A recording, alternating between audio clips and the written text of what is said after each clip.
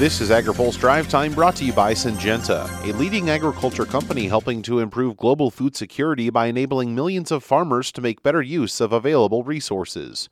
Learn more at Syngenta.com. Good Wednesday afternoon. I'm Spencer Chase. No more Iowa nice. Now it's Iowa pissed. That's Iowa Corn Growers CEO Craig Floss describing a farmer's reaction to the Trump administration's plan to account for volumes waived through biofuel mandate waivers. Needless to say, it isn't being received well in farm country.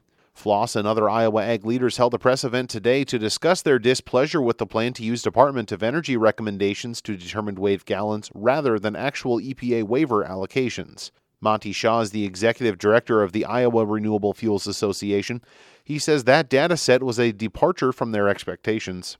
You don't have to be an RFS policy expert. Even I figured out that it doesn't just make common sense that if you're going to try to account for something, you should, base it on the real numbers and not on the numbers that were ignored by the EPA, not on the DOE projections that have been routinely ignored by the EPA. Shaw and others are now calling on President Donald Trump to address the issue, saying his EPA is going back on a commitment he made. We are standing by that deal. We are not walking away from that deal. The EPA is trying to. So our message to the Trump administration is get the EPA back in line.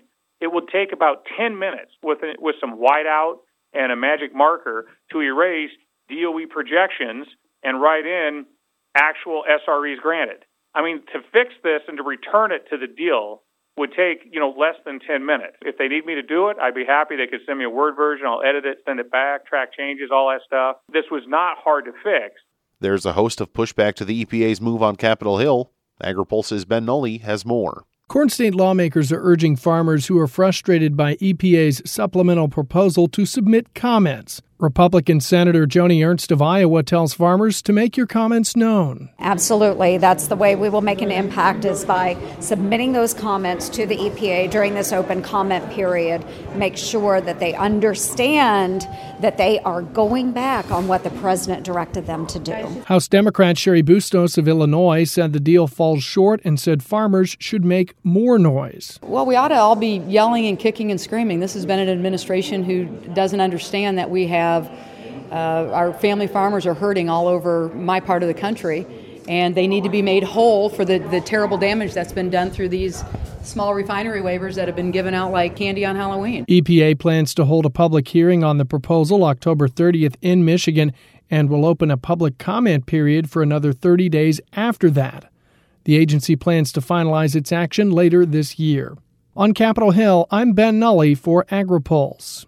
Ag Secretary Sonny Perdue says disaster payments should be on the way soon. Speaking Tuesday in Georgia, Perdue said he expects payments to be distributed within the week. We were held up on a few rules there in Washington with OMB that have to allocate the money, so we thought we had it done 3 weeks ago and had to kind of redo some of that to make them happy, but we expect the farmers to be getting some of that money later this week.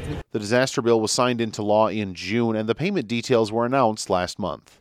Finally, today, the Department of Agriculture says it will move forward with a plan to address categorical eligibility to the Supplemental Nutrition Assistance Program despite concerns from Democratic lawmakers.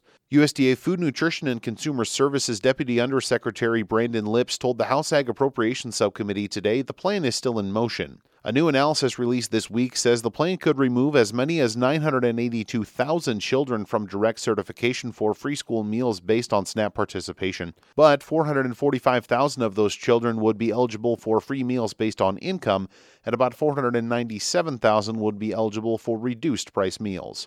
Lips said an expansion of eligibility had cast a negative reflection on the program. For more on the news, check out our story on agripulse.com. Now, here's a word from our sponsor.